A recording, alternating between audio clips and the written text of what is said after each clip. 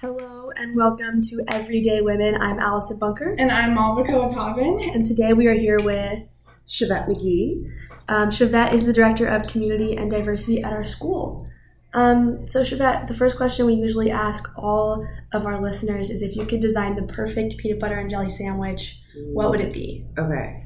It would be, well, now, because I found out about some food allergies, it would be gluten-free bread. Oh, okay. And I like the crunchy as it can be peanut butter. So I like, but now it might actually be almond butter. I'm on this whole diet kick. There's some recent changes. Yes, very recent changes. But yeah, I would have all the crunchiness in it, really thick peanut butter, and then grape jelly, because I only like grape jelly. And yeah, that's it. Okay, cool. Sounds good. Yeah. So, could you tell us a little more about how you got into social justice work? Yeah, sure. Well, I kind of think about it as lived experiences and learned experiences. So I grew up on Army bases. Both of my parents were in the Army. So everybody was biracial like me. I mean, most of the people there were black and white, or black and Korean, or white and Guamanian. I mean, all my friends we were just a big mixture. Like if you had two black parents or two white parents, that was strange. That stood out more. Like, really? You have two white parents? You know? So it was a really great way to grow up. And then when my parents retired, I moved off of the Army base. And so I got a real sense of what the world is like, and kind of broke out of my little bubble. In college, I got really involved with a lot of organizations, social justice clubs. I joined an African American sorority. I was the vice president of our Black Student Union. I joined our Black Women's Caucus. I did a lot of work at school. I worked at the African American Student Center, and that all really kind of got me thinking about the work more and making connections with people. And then grad school really pushed me in that direction. I have a master's degree in education from Western Washington University. My undergraduate degree is from Washington State University. And I really got involved with it there. I worked at the Ethnic Student Center. I worked at the Student Support Services Office, which worked with students of color, lower socioeconomic students, and really worked on programming for them and working through financial aid. And I kind of saw some of the issues in higher ed that can really trap some of those students.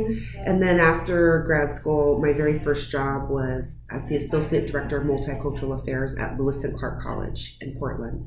And then that was kind of it. What are some of the specific things in those leadership roles you had on different campuses that you were able to do that were really meaningful to you? Like some specific things you were able to plan or work on or stuff like that? I'd say my thing I'm most proud about is a program called Great Expectations at Lewis and Clark. So one of the things that we saw, so I did... my thesis was on the experiences of African American students at a predominantly white institution. And so when I got to Lewis and Clark, I kind of took some of the data that I had found working on my thesis. What were some of the things you found in your thesis? Oh, wow.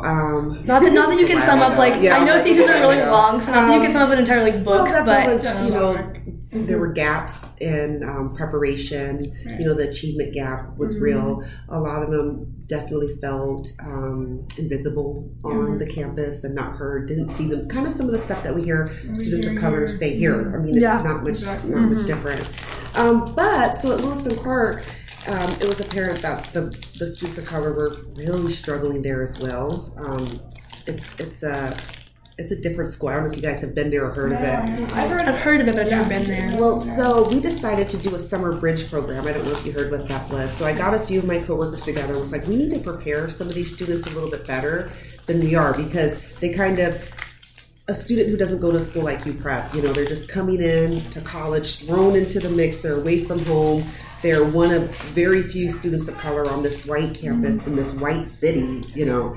And Lewis and Clark had a 2-year requirement to live on campus for freshmen and sophomore as well. So I was like, we need to do something. And so I got about 4 coworkers together, and we came up with this idea of a summer bridge program. And we called it Great Expectations. And it was a 4-day program. Students started school early before new student orientation. They got to come to school. They got to check into their dorm. And then then we took them off. So we went to the coast for the first year. We went by the Columbia River the second year, and we did just workshops, time management, study skills. We did like learning inventory. They also got to meet a peer mentor. We brought our peer mentors there, and they got to bond. We invited a few professors. There's a freshman course that all freshmen take there, and we brought a professor who taught that class and kind of went over what they're looking for, because it's a hard class, and just really gave them some extra prep before school started. And we got a budget for it, and it's just something that I'm super, super proud of, because I planned it from idea to implementation, and then I'm still connected with some of the students when I worked there who went on it, and being able to see them kind of doing their thing, but they all talked about how valuable it was. And it was only for students who are Pell Grant eligible, which means that they're lower socioeconomic status, students of color, and first-generation college students. So that was the population that we're working with. And the first year we had maybe like 45 students, and the second year we had 70, and it just continued. Like we had to put a cap on it. There's something so cool about seeing something from an idea to its like full-fledged existence, especially if it's like a big project. That was the biggest for me. Yeah, and there's something so cool about like having an idea and being able to put it I'm very proud of that. into action like that. Is the program still going on today? I was just wondering. I looked. I don't think so. I think last year they were having budget cuts, and so it was a free program. They wanted to charge students. So one of my friends still works there, and she was saying that they wanted to charge students to do it. And I was like, you can't charge. The population that we're working for needs this. Yeah. And so it looks like they canceled it. But it ran for about 10 years. So. Wow, that's a long time. Yeah. What are some of the other like lessons you learned throughout your time kind of working in I'm just kind of thinking for like students that are going into college right now, and as they get involved with extracurriculars, like what are the things you learned outside of the classroom in college? Oh my goodness. Like through your extracurriculars and stuff like that. I loved college. Okay. It was the absolute best time of my life. Met all my best friends. So all my friends from high school, maybe like a Facebook like. You hear that, Malvika? Yeah, sorry. You and I are not going to be friends. We're not even going to know each other. Bye. All my best friends I met in college, and I lived it up. My mom was like, enjoy this time, because it's going to go so fast. I didn't work, which sometimes I regret because I have some student loans. But I joined so many organizations and clubs, like I mentioned. I also we had this thing called Women's Transit, which was a ride service, but now there's Uber. There wasn't Uber then for girls who would be walking alone on campus. So I did that. I joined this thing called Cool Guys and Gals, I was the first Black student to be accepted into it. We worked with our athletic department. I just really got involved and tried different things. I actually had just put on Facebook, because my daughter's a 6th grader here, and I was talking about all the stuff she's tried since she's been here and how I'm happy for her. And all my friends from college were like, sounds just like you. That's who you were in school. So I just did a lot. I got really involved. One of my key advice I give everybody, I did an internship every summer.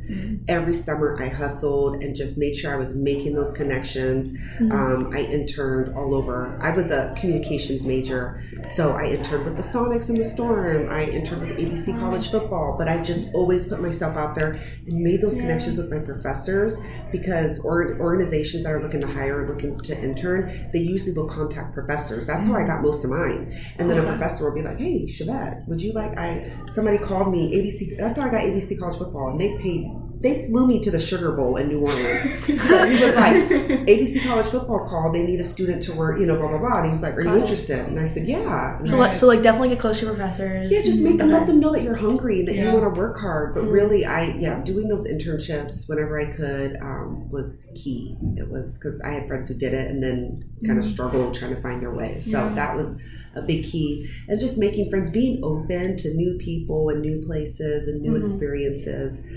Those are some things that I think really made my college experience exceptional.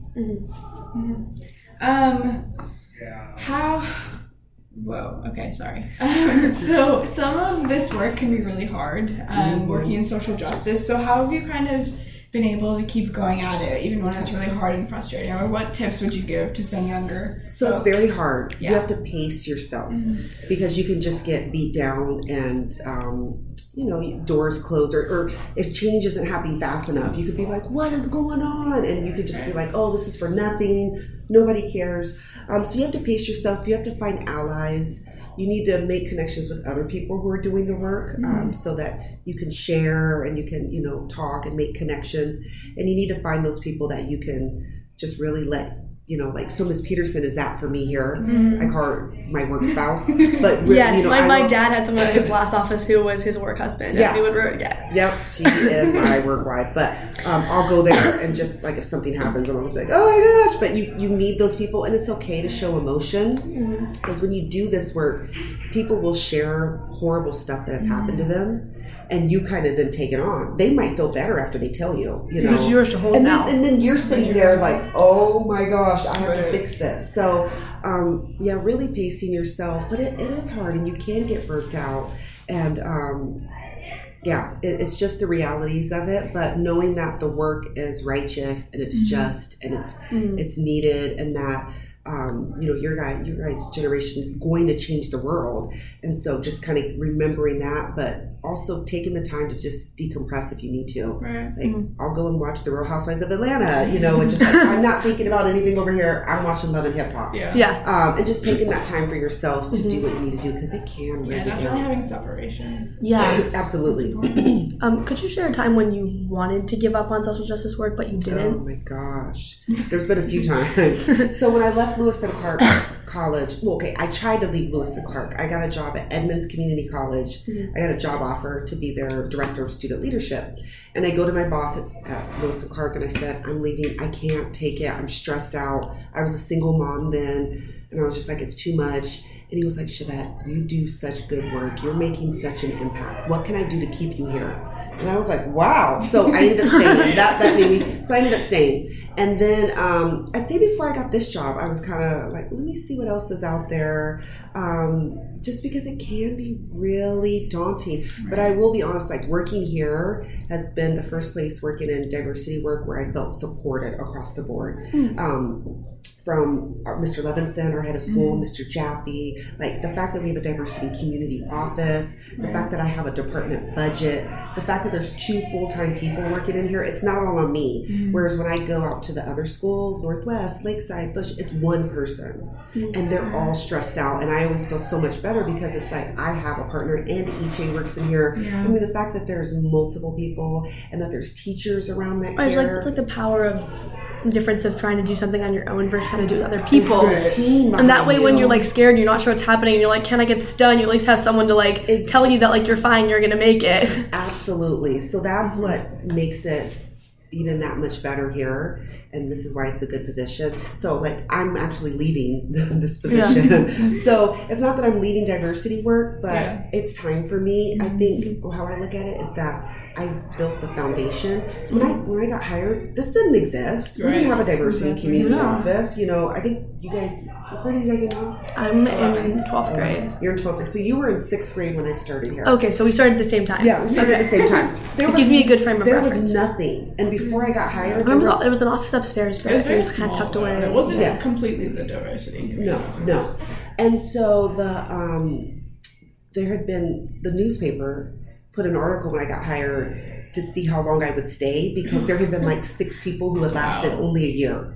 I mean, there was just no framework. So the fact that we built this, the fact that we have Social Justice Day in it, so I feel like, you know what, this is the perfect time to leave and let somebody else take it to the next level. I'm like, okay, I built the frame of the house, and now somebody's going to build the house in the driveway and drive that car on down. We're doing some really great stuff, like with maybe a porch, the feminism class that we have going on, the gender equity. I mean, just all the stuff that we're doing. We are in a great place. We really are. I know it's changed so much in the past 4 years I've been here. Oh my god. Yeah, totally. We're just like, it's good to step back and notice that and see that there's been change over time. Because I think oftentimes, like, in the moment, it feels like nothing's changing. Oh, absolutely. The one thing that I would like to see happen has always been, so when you work here, at the end of the year, you have to go through a review and you write down stuff that you want to improve on for the next year, and your boss oversees it, and Mr. Jaffe's my boss. So every year I've had the same thing, that I want more white students to come in here. Mm-hmm. There's almost like there's an invisible curtain, and they mean well. The white students mean well. Yeah. You know, I think for them, they're like, I don't want to infringe on the space for students of color, which I get, but that's not the point of the space. Like the point of the space is for everybody and who wants to make connections. That's why I try to hold like any club meeting that wants you need a space, you can use it in here. That's why I'm always like, hey, keep the blinds open. My advisory meets in here, which is good. But I get it, they're respectful and they don't want to feel like they're infringing on somebody else's space. So I hope we can change that. And every year it's been on my review list. I'm going to get more white students. I want more white students in my office. We're going to get them. Like GSA meets in here, which I'm glad about. You know, so I try to make those opportunities happen for the kids who really do see this place as a home base. I get that, but I'm always happiest when I see them out more. But at the beginning, like, think about it. Especially some of our Rainier scholars, some of our kids of color, as Seattle has gotten more gentrified, they've been pushed out, you know. Yes. So like I was living in Burien. When I moved to Burien, I was like, oh, this is where all the black and brown people are. It's so diverse. But it takes forever to get there. There's kids at our school whose bus leaves at 6 a.m. to get here. And it's just a different environment. Imagine if you've never been in an independent school, you came from a really big public school and you're dropped here. I mean, there's just a culture shock for some people. So this is for them, especially when they first get to UPrep, this is their home base. But I'd like to see it more diversity. And I think there's also like people who haven't had to get up and get on a bus at 6 a.m. and take that kind of ride. I don't think people can, or not that they can't, but they don't fully wrap their head around how hard that is and how much that takes out of you and out of your time. Think about how exhausted you are when you finally get here for classes to start at 8:25 and you've been up. You know, you've been on the bus, you know, since 6 a.m. It's also something that's hard to see since so many people take the bus, and it's like, and so many, like a 20-minute commute. And I think a lot of the kids that are working the hardest waking up at 6 a.m. are they're just going, and like they aren't making a big deal about it, and so it's. But then I think it's hard to recognize how much extra work goes into just getting to school. You wouldn't even know some of the stories that your students, your peers have. Your mind would be blown. You would be like, oh my gosh, they're like the strongest people, and I don't know if I could do it. And I'm a mom. I don't know if I could have my child get up at 6 a.m. I mean, get on the bus at 6 a.m. to get here because that's hard. But that shows the power, how much they believe in a UPrep education. Yes, it's a lot of dedication. Yeah. I don't know if I could do it. Yeah, I know. I already get a little whiny when I have to get up early, so like it's hard to imagine. Yeah. So changing topics a little bit. You're biracial, and your mom was white, and your dad was black. So could you speak? I know we talked about it a little bit earlier, but what's kind of your experience been being biracial in Seattle or throughout the U.S.? Well, so growing up, I grew up in Texas on an Army base, and I did used to hear, you know. So, the major issues that I had was not with white people. It was with black girls, full black girls, where they would be like, oh, you think you're cute because you're light-skinned, or you think you're cute because you have good hair. And at the time, I didn't get, like, I used to get so frustrated. I remember I cut all my hair off because I was like, I don't want to hear that anymore. And now as I grew up and I got older, I totally get what the issue was. I mean, black women were told that everything about them was ugly. You know, their dark skin was ugly, their hair was ugly, their lips were, you know, I get it. So now I love to see the direction that we've taken with embracing natural hair. And but imagine how frustrating it is for somebody where if your whole life you were told your big lips were ugly, and then Kylie Jenner plumps her lips up and gets, you know, praise for it. Or imagine being teased because your butt was so big, and then like Kim Kardashian gets praised for it. Or hairstyles when the Kardashians wear, you know, cornrows. And so there's a lot there. But so growing up, that I'd say that was the only issue I had with being mixed was the beef with black girls of them thinking I thought I was better, you know, because they heard it from the media. So I get that. But my mom was great. So my mom had me at 19. She was single. She was born and raised in Idaho. And I tell people, a white woman taught me to be a strong black woman. I would not be, so my mom and I kind of grew up together. We would go to the library and she would check out books on Sojourner Truth, Harriet Tubman, and we would read them together. Like she was learning because she knew nothing about black people, and I was learning too. She would take me to the black hair shop. She would drop me off and wave and be like, I'll be back. But she made sure my hair looked, my hair wasn't looking crazy. So I give a lot of respect to my mom that she really allowed me that and made sure I knew my history, even though I didn't have my biological dad in my life. But whenever I think about it, like if like you died and got to come back and got to choose what race or ethnicity you were, I would choose the exact same. I just love my cultures. I love that I can kind of go to my family in Idaho and fit right in, and then be with my family in Mississippi and be, talking it up. And there's just no difference. That I just kind of have that where I can kind of blend in and out. So, I feel very proud of being half black and half white. I identify more as black. I look black. My mom thinks I look white. And I'm like, Mom, when I get pulled over by the police, they're not like, oh, white woman. They're like black woman, But I think when you have children, you see yourself in your children. So she's white, so she sees me as white, which I'm not. But so I'd say I've been able to manage it really well because I had a parent. My mom made sure. I have some friends who are biracial, and their parents didn't give them that foundation, and they've struggled, trying to find their identity, figuring out who they are. Whereas my mom was like, no, we're going to learn together. So that's awesome. So our last question for you today is just if you could give our listeners one thing to try at home, what should they try at home? Yeah, that's wow, you're doing it first. This is weird. Is it? Usually you ask it? Okay, I'm sorry, Mocha. You go. I messed up the routine. Try it at home. I would say, what have I been doing at home lately? Take a nap. I love to take a nap. I will squeeze a nap in. I have a 3-year-old, so he still naps every day. And I could be cooking, I could be talking to you, and if it's time for his nap, I'm like, all right, see ya. And I sleep the same amount of time as he sleeps. I wake up when he wakes up. So every weekend I get a nap. So when you get tuckered out from doing all that social justice work, listeners, go take a nap. Take a nap. Okay, thank you so much for talking to us today. Welcome. This was lovely. This is blast. Yes, listeners, we will see you in 2 weeks. Bye.